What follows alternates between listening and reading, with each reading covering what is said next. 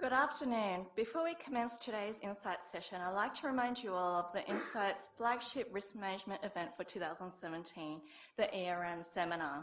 It is a one-day seminar on Wednesday, the 13th of September, and this year's theme is Responding to Risk, focusing on practical responses to the key risks faced by the financial services industry. If you have not registered yet, the early bird registrations will be closing on Friday, and there is a webinar option for those who are unable to attend in person. And now for today's Insights session, influencing and engaging stakeholders.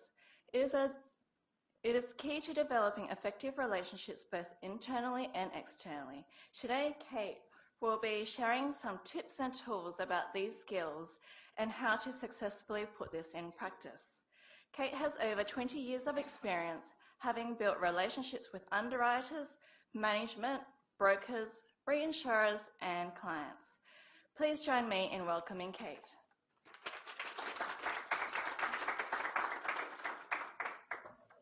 Thanks, Jennifer, and thanks for a good turnout today. I'm really happy to see some familiar faces in the audience, and I think this was a great opportunity for me to come and give something back to the Institute and to share my experiences with you all. I've lived overseas for a long time and have young children and work part-time, so it's actually quite difficult to engage in a range of the forums and committees at the Institute. And when I got the chance to talk today, I thought, yep, great, I'd love to take that and share with you some of the experiences that I've had over the years, 20 years. I'm obviously started working very young.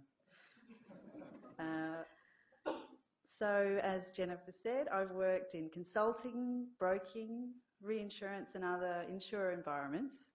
And the greatest technical skills I've learned were probably working for Tillinghast, an actuarial consultancy, and Catlin, a reinsurer with Lloyd's, and also Benfield Remetrics in London. But the greatest soft skills or communication skills, customer service, influencing skills and leadership skills I found by pushing myself outside of actuarial spheres. So I worked as a technical broker for Aon Benfield in London, and my current role at Suncorp is not a traditional actuarial role. I work in capital and reinsurance. Today we're talking about influencing and engaging stakeholders. Hopefully there'll be some practical tips and things that you can go away and experiment with. I have some experience in this area, but I consider myself very much a learner. And I'm going to share some of my observations over my experience. And I'd like you to think about the context of your environment, because every environment's different, and all I can do is talk to you about some of my experiences, but hopefully it'll translate into something useful for you to consider. This next slide. Actually, I'm going to talk today about change. But before I start, I'm just going to check in with you all and make sure that you've come here because you actually think there's something that you can learn, that you're looking to develop your influence and engagement skills, and that you think it's relevant to your career development. It's something positive that you can do within your organisation. When I look at this picture and I think about a person standing in an environment where they can see that the current situation is not ideal, they have a vision of a brighter future and a situation that they think could be a better position, and they're trying to pull it towards themselves. Now, it's pretty clear that you can't do it on your own. One person is really not going to be successful in making a lot of change. And having influencing skills and being able to engage stakeholders is what's going to help you get other people on board to make change happen. Today, we're going to go through a bit of a structure with a range of questions. I like asking questions and I like promoting curiosity. This is the usual list of questions, but we're not going to start with who, we're going to start with what.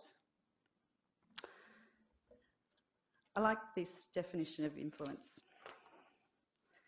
The ability to connect, engage, and get individuals to act on what you have to say. Influence is increasing your listeners' trust and believability in you. And I think there's 3 key points to take from this.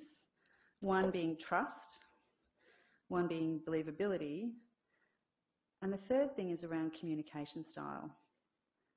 And if you think about the biggest influences in your own life or in the general public, they're often very confident, energetic, and they have a lot of consistency in their messaging. Importantly, they're also very authentic. So the messaging that they are communicating is something that they believe in. What they say is what they think. They've probably tested it on a range of people before they've started messaging more broadly, and they have an alignment of views and confidence that what they're having to say is going to have an impact and connect with other people. In a work environment, influence can come from credibility in your area of expertise. So in a previous role at Catlin, where I might have been considered a technical expert in valuing heavy motor or pricing D&O, people would listen to me when I'd talk on these topics. But if I started talking at Suncorp in a very different role about these things, it wouldn't ring true necessarily, because that's not what I currently do and that's not the reputation that I've built within Suncorp. So I think there's a piece around what is your current role, what's your area of expertise, and building people's trust in you as a technical expert in those areas. Now I wanted to touch on what I think influence is not. It's not manipulation and it's not assertiveness. So to me, manipulation is a very self-serving purpose. You know, potentially there's some deception in there. Potentially you're utilising people in an organisation to serve your purpose, which may or may not benefit the broader purpose of the organisation or the benefit of the people that you're working with. An example of that is where you get people to do work and you take credit for their work. It's not assertiveness, and I'm a fan of assertiveness. I think it's important to be able to have a communication style that enables you to have your views. But there's a shortfall there in terms of how open-minded you might be to listening to other people's point of view. So assertiveness can let you down if you're not open to other ideas and views. So to me, influence is not manipulation or assertiveness. It's finding that win-win for all the parties involved. I think you're more likely to have influence if you have a mutual interest. Often, and particularly in the Suncorp case, this is what's best for the customer. It's important to be adaptable and open to development of a better outcome through collaboration. And this is where the engaging stakeholders comes into it. When I was first asked to talk on this topic, the title was stakeholder management. And I deliberately changed it because I think there's a difference between managing stakeholders and engaging stakeholders. To me, stakeholder management is when you have a change initiative, a decision is made, and it's really largely a communication plan. For me, engaging stakeholders and using your influencing skills is actually around coming up with a way of engaging and involving people to develop decisions, to develop better outcomes, getting a diverse group of people together to build on ideas and come up with something that is probably better than one person can come up with on their own. So I think of engaging stakeholders as a way to involve people. What it is not, I hope that it's not a way of getting people together for ineffective meetings. And I do genuinely think it's got to be an approach that's authentically trying to build on ideas, consider alternative views, and work on developing solid recommendations for change. Ineffective meetings, engaging the wrong stakeholders, or having different beliefs to what you say, or manipulating people's ideas really reduces trust, reduces your own authenticity and believability, and it will make it harder for you to have influence in future. So next question, why? This is always a good one. It's a great motivator, understanding why we do things. Consider why you want to develop influencing and engaging skills. Could it help you get some decisions made so that your current job's easier? Could it help you be heard? Actuaries are really great at coming up with great technical pieces of work. And how do you get the messages across around what the implications are and so what decisions the business should make? Could it help you come up with solution-orientated approaches? Could it help your career progression? I would argue yes. I've realised the value of these skills, particularly since joining Suncorp. Soon after I arrived, there was a change in CEO, with Patrick Snowball leaving and Michael Cameron coming on board. At that time, there was 14,000 staff across general insurance, life insurance and bank, 3 big different entities. That's a lot of responsibility for one person. One person who's channeling a lot of information and decision making on direction of the business to the board.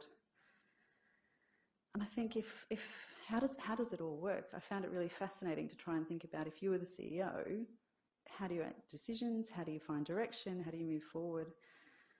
I mean, if you had a CEO that was regularly inundated with a stream of open-ended questions without solutions, it would be an enormously difficult job.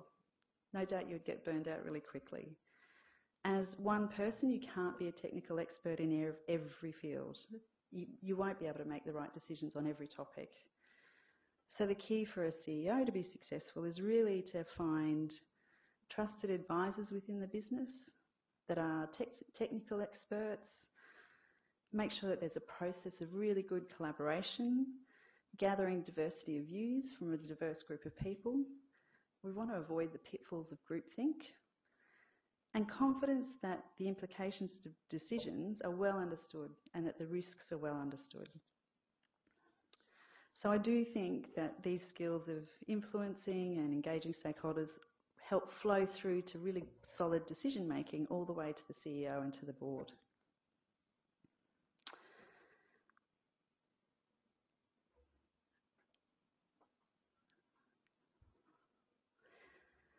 So let's go on to the next question.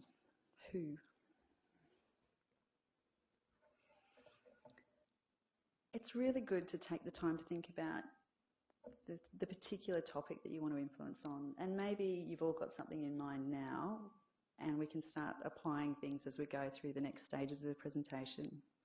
Have a good think about who is relevant to the success of your initiative, who are the influential, who's relevant, who's influential, and who's a collaborator. So I'll give you an example in my current role, and I look around the room and know there's some people here that are familiar with this.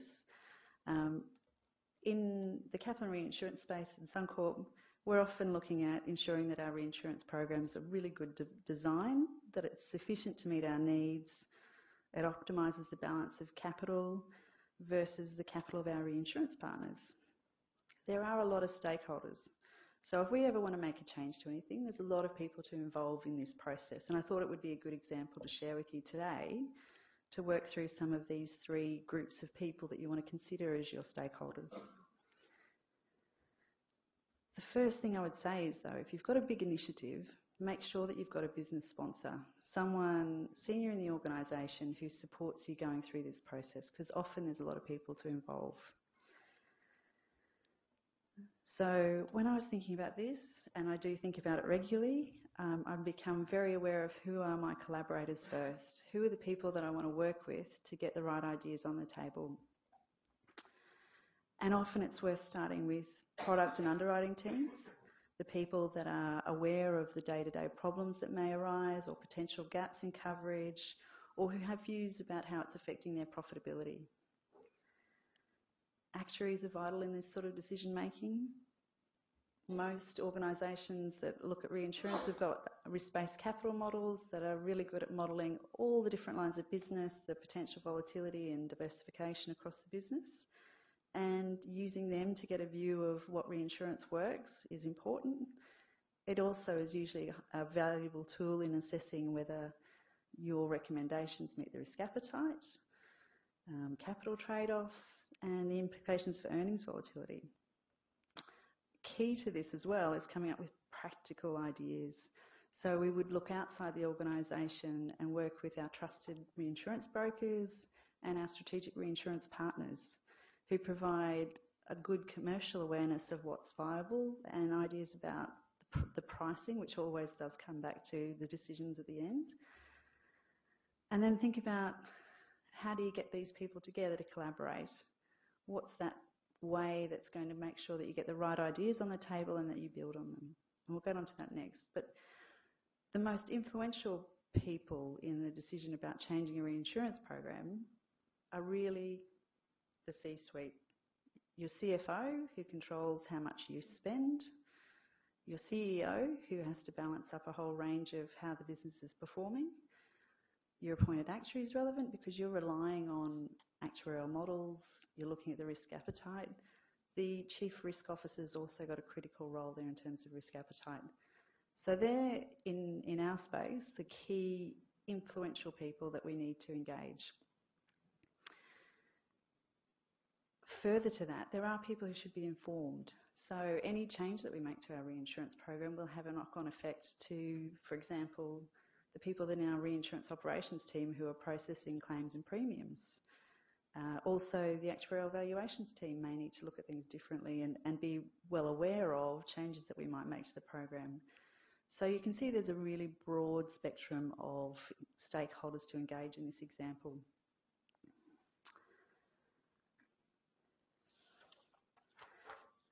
Once you've kind of sat back and thought about all the people you want to engage, I think it's really important to take time as well to put yourself in their shoes and consider their interests. What are their priorities? How much time do they have to get involved in your initiative? And what are going to be their incentives and drivers or motivators? There's a whole range of points there that we could spend a lot of time going into. But I think that it really comes down to your individual example that you're thinking about and considering each of these factors from their point of view.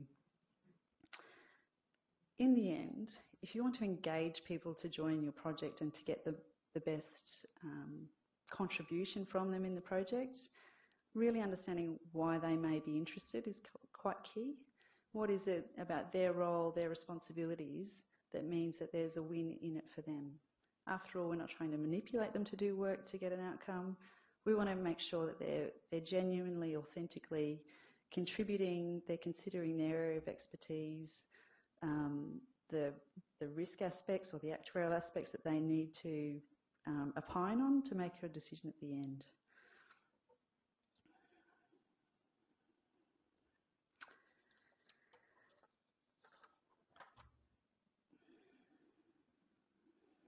Sorry, I just lost my train of thought. So the next questions, when and how. Every organisation is different, and I think my example, I'm talking from a large organisation, and hopefully it's a lot simpler in your own organisations, or there's some parallels that you can draw on. The when and how to me come down to planning, your communication style, and a solution-orientated approach. So making time to plan, it does save time, it does take time, but it saves panic later. And the more stakeholders that you have, the more time you need.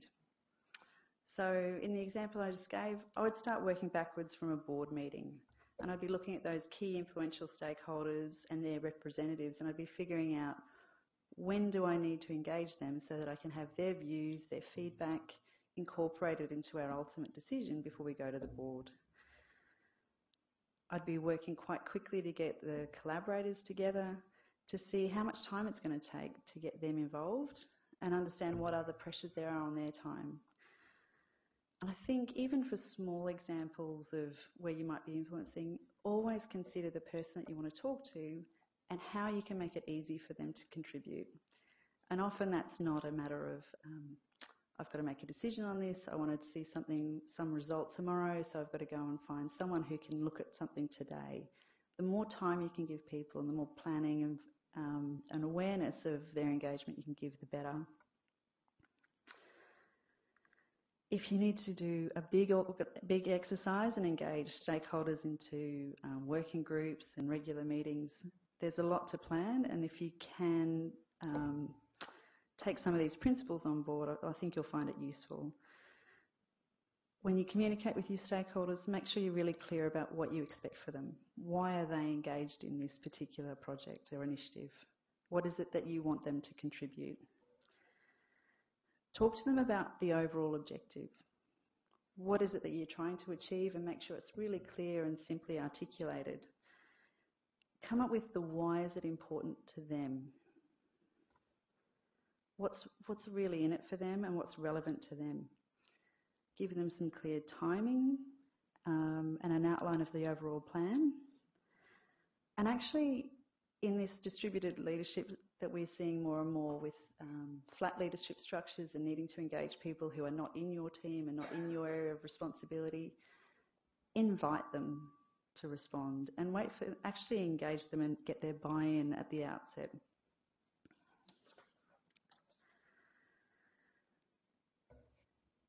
In terms of communication, that's a big field of discussion in itself, and we're all communicating all the time, and it takes many different forms: presentations, reports, water cooler conversations, meetings. Here's just a few key things to think about in your communication style in terms of how you become an influencer. Communication's always two-way. It's not just about what you're sending as your messages, it's also about listening, and listening is really important. Particularly if you're in that collaborative environment where you're trying to get working group members to contribute. You know, if you're one that's always got ideas and you're worried that you're going to forget them, write it down so that you can actually really listen to someone else's idea and come back to your idea. So whatever's the focus of the conversation, try and build on those ideas as much as possible. I think in every organisation, there's some really good leaders who have great communication skills, and you should look out for them in your organisation. You can all probably think of someone who you think is a good leader with good communication style, someone that you could aspire to. It wouldn't hurt to have a conversation with them and find out how they've learnt their skills. And pay attention to their style, their body language. There's always something you can learn. On the body language side, I think there are a couple of things that I noticed early on as an observer in large meetings. And I used to always leave meetings as a junior actuary thinking, I wish I'd said that, or I wish I'd thought of this.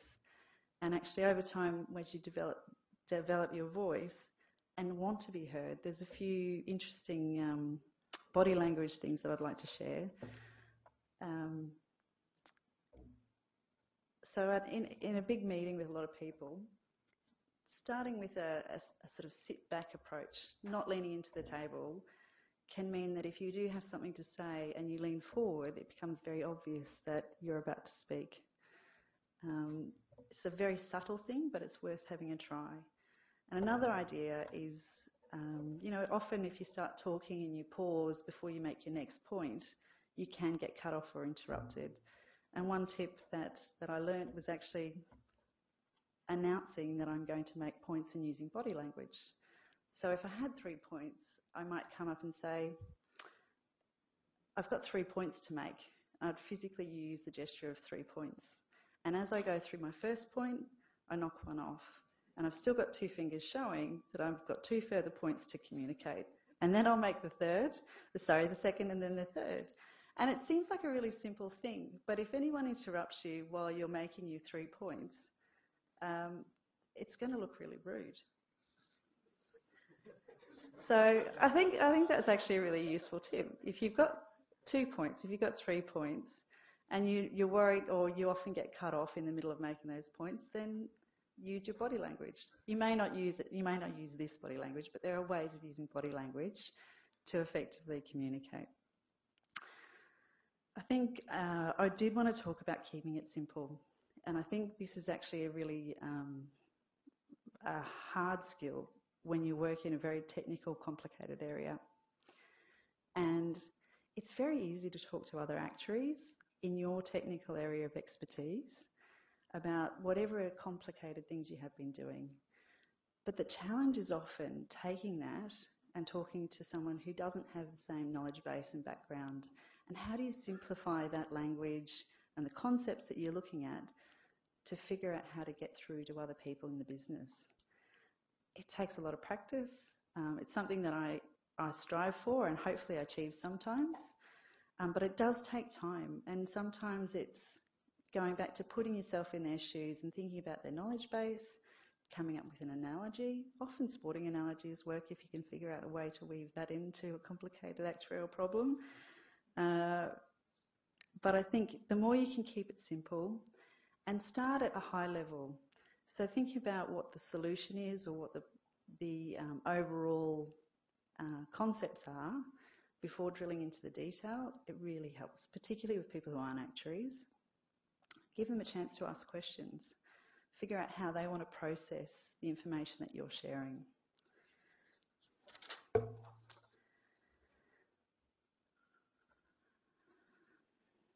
think the communication is really important. I think when I do reflect, I've seen some amazing actuarial work done in very different environments that has taken a lot of time, been considered by a lot of other actuaries and been really well peer-reviewed. And time again, I've seen the value of it lost because it hasn't been communicated well. And the people that would be the possible users of this modelling work haven't really understood how to apply it. What's the so what about this piece of work? So I really think the communication is really important, and keeping it simple and focusing on what's the value of this piece of work I'm doing. What does it mean for the business? What's the so what? How can I help people use this information? So I thought I would share with you a solution-orientated approach that I've used. It's somewhat of a non-actuarial model for communicating.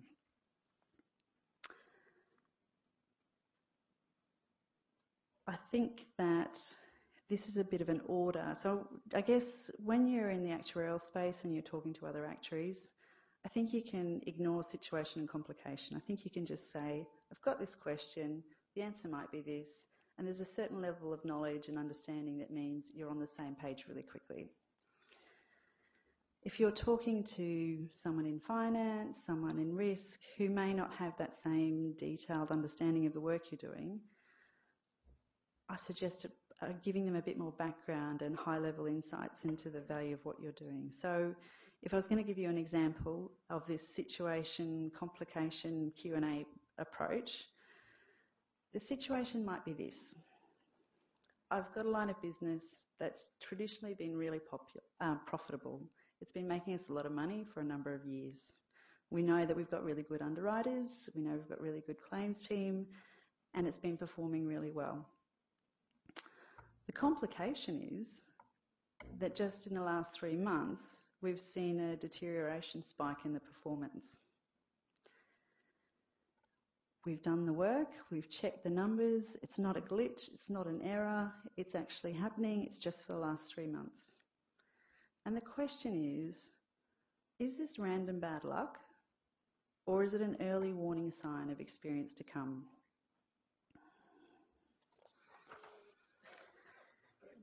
We can all think of 3 simple options here to address this question. Obviously, the first one is ignore this quarter. Let's revisit it when we have more experience to go from. We've got a lot of other priorities in the business.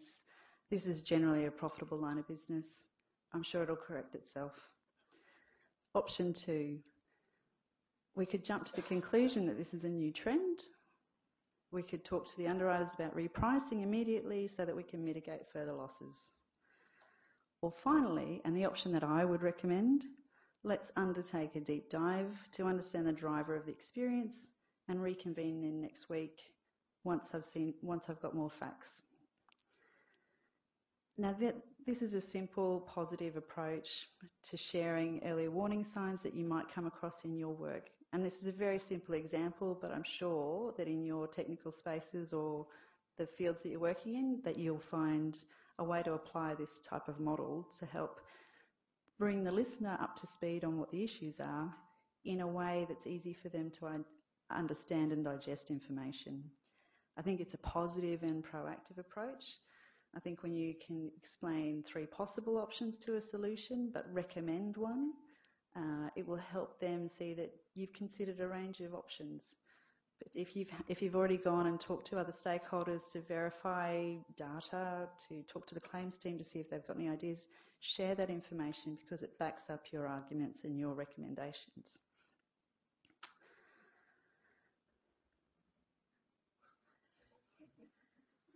So the first picture here today is David Brent, or Ricky Gervais from The Office.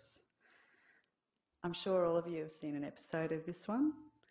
He definitely had confidence and energy, but his decisions were often misaligned with the team, and I'd argue that he didn't have a lot of trust.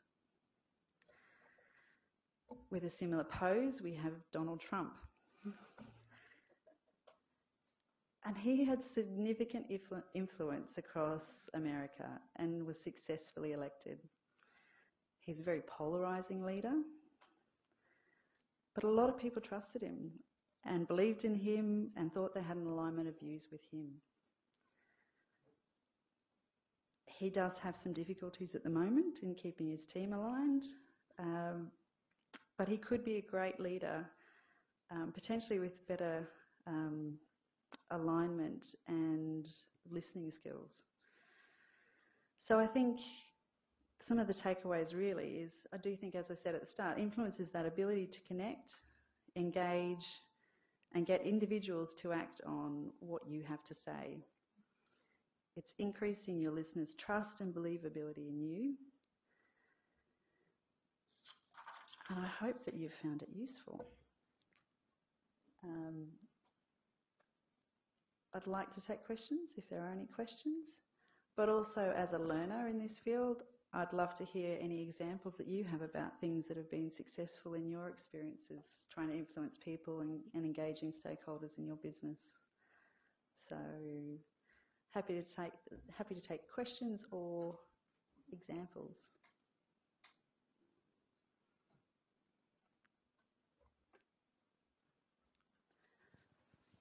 John. Hi, Kate. This is Daniel. So thanks for the interesting presentation today.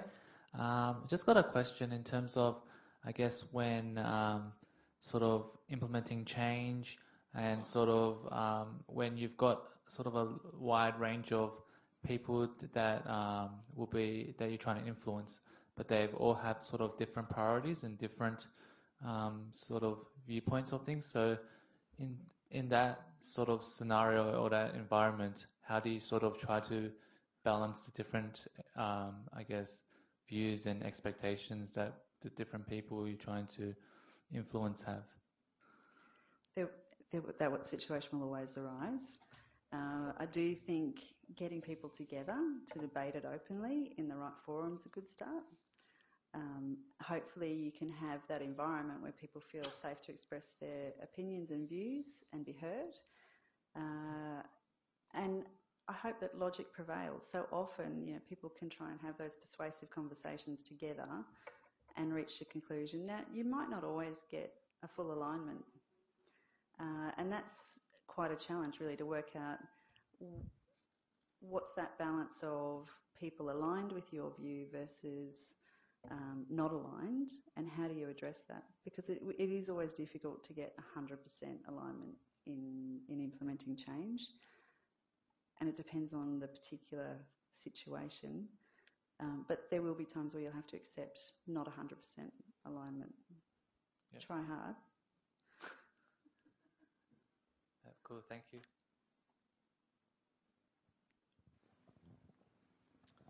Thanks, Kate. I guess when, as student actuaries, it seems we're taught to prepare comprehensive technical advice, and if we recommend something, to list out all the reasons why our recommendation might be wrong, and perhaps that doesn't lead itself to a sort of compelling, persuasive argument in a boardroom. So how do you balance sort of your technical, thorough actuarial background with having a persuasive and short argument for change. Yes. So I really struggled with that at first because I think every Tillinghast report started with reliances and limitations. And then there'd be a big section on data and, what are the risks, and the findings were often at the end. And what I found is that people really want to find out the answers straight away. So I think in a time-poor environment where you become a trusted advisor and you have to think very hard about what are the key messages, and there's usually a lot of different ranging risks. So the material ones that you think are really relevant to decision making, you do need to call them out when you're talking about your recommendation. But there's probably a lot that you don't necessarily need to elevate to the initial conversation. Give people a chance to ask the questions and work through some of that detail later. Does that really answer the question? Yeah.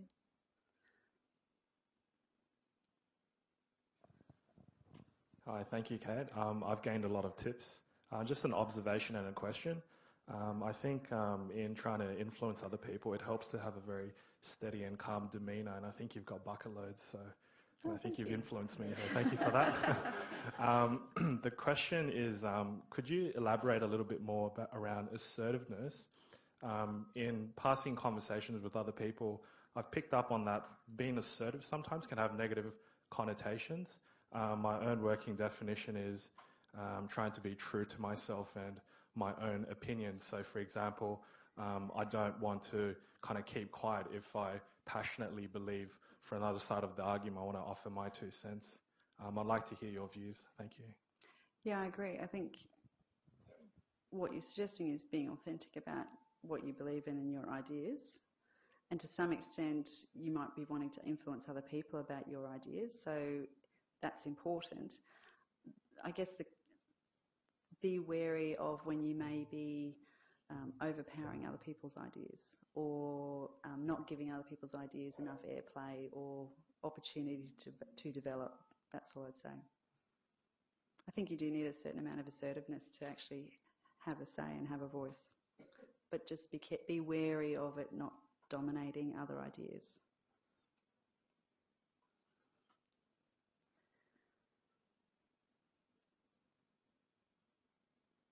That might... Oh.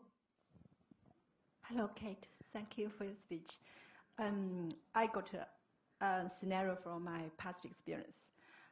Imagine you are a product development coordinator and you are developing a critical illness product.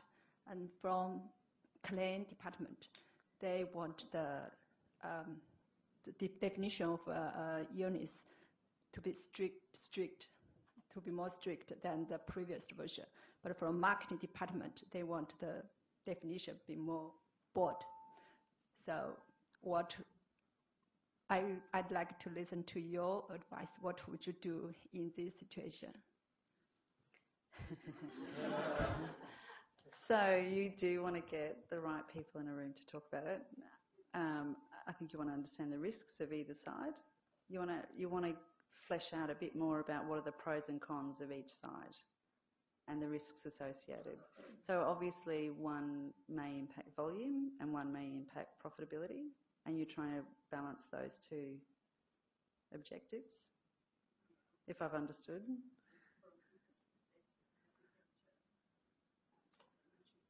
Yeah. So the marketers want to get more volume, and keeping a strict definition is around profit margin. And you're going to have to figure out a balance, because there's no point in having profitability on 2 units when you've spent a lot of money marketing a product if you can't get the volume. So you have to figure out... You need a lot more information. I'll talk after if you like.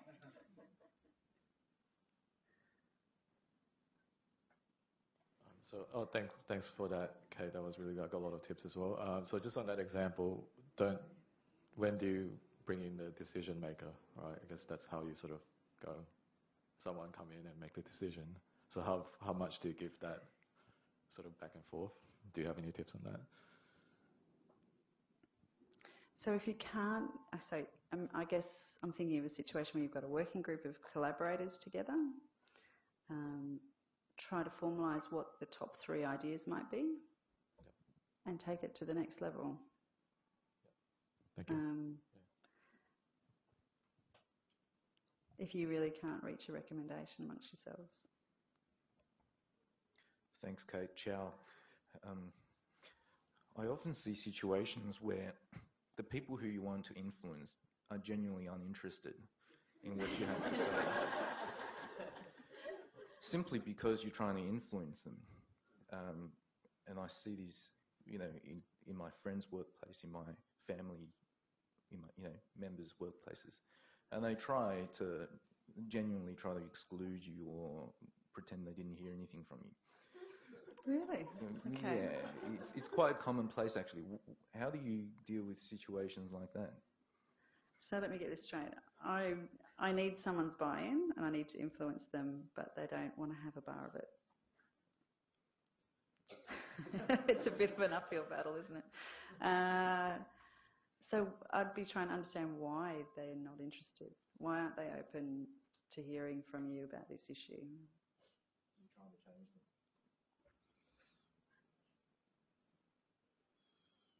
So that it's just resistance to change? And are they a senior leader? Yeah. That's a tough one. I'll try and think about it and come back to you after.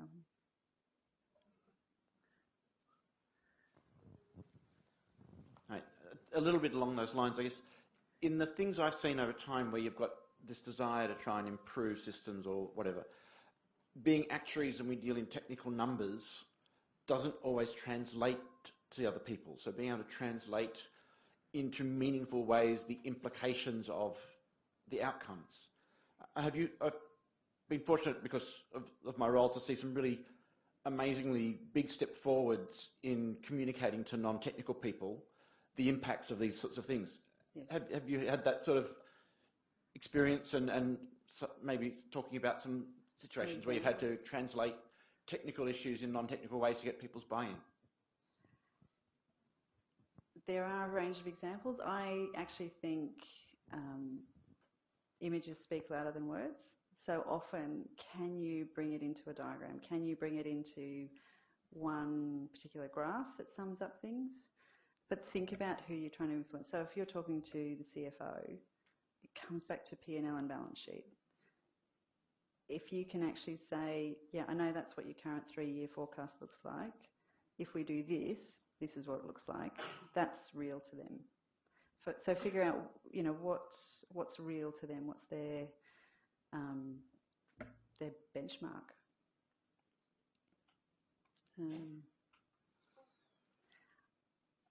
If they're really, I do think the sporting analogy often works.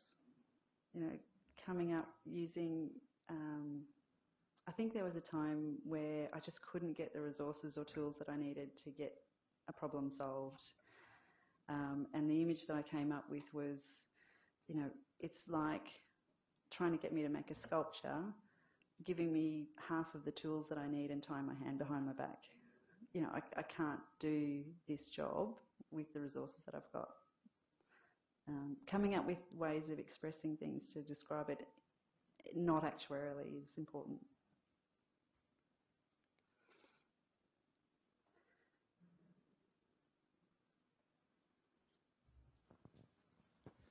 So just coming back to Charles' comment there, would you say that you cannot influence somebody unless they see what's in it for them, I suppose? So if a person doesn't see anything in it for them, there's no way you can influence that. Would that be right to say that? It's hard. So in a work environment, there may be ways around it. So it does come back to that business sponsor. So I would think, there's things that I have to do where I can't demonstrate that there's a win for someone. It might be change, and I can't influence them directly. But I'll go back to, going back to the business sponsor and what we're trying to do for the business or for the customer at the end of the day. It may be that their boss can see the value in what's getting done, and you may not be able to, engage them and influence it. You may need to use more power base to get the change through. But then I guess it's come back to them as well. Eventually, that there's something in it for them because their boss will be affected, and it comes back to them. Yeah, I guess if that might be their motivator, that they only want to do things that are recognised by their boss.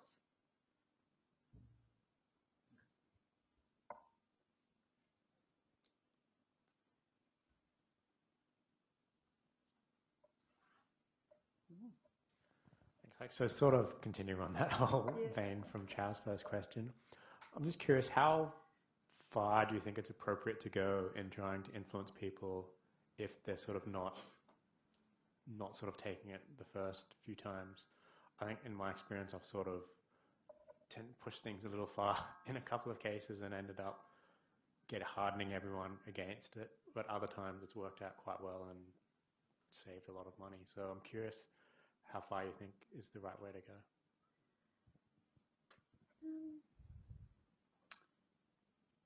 It really depends on the situation and people. I guess one thing I would say is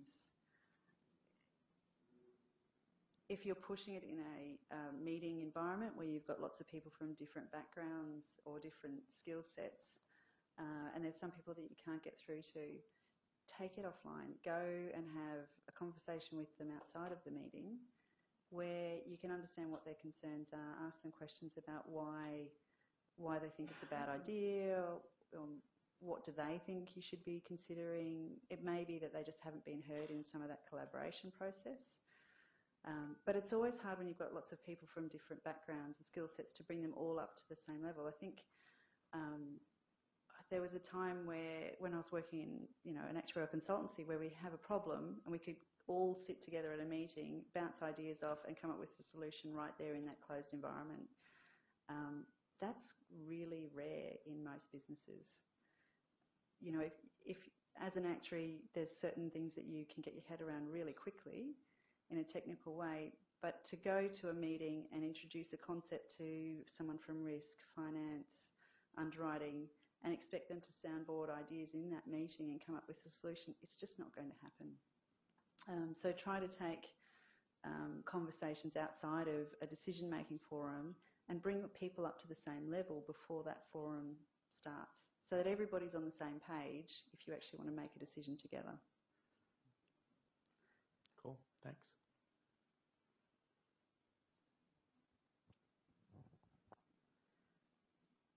Thank you. Thanks, everyone.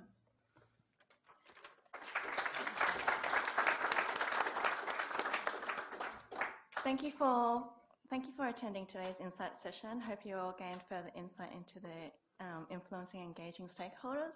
And please again join me in thanking Kate for her time.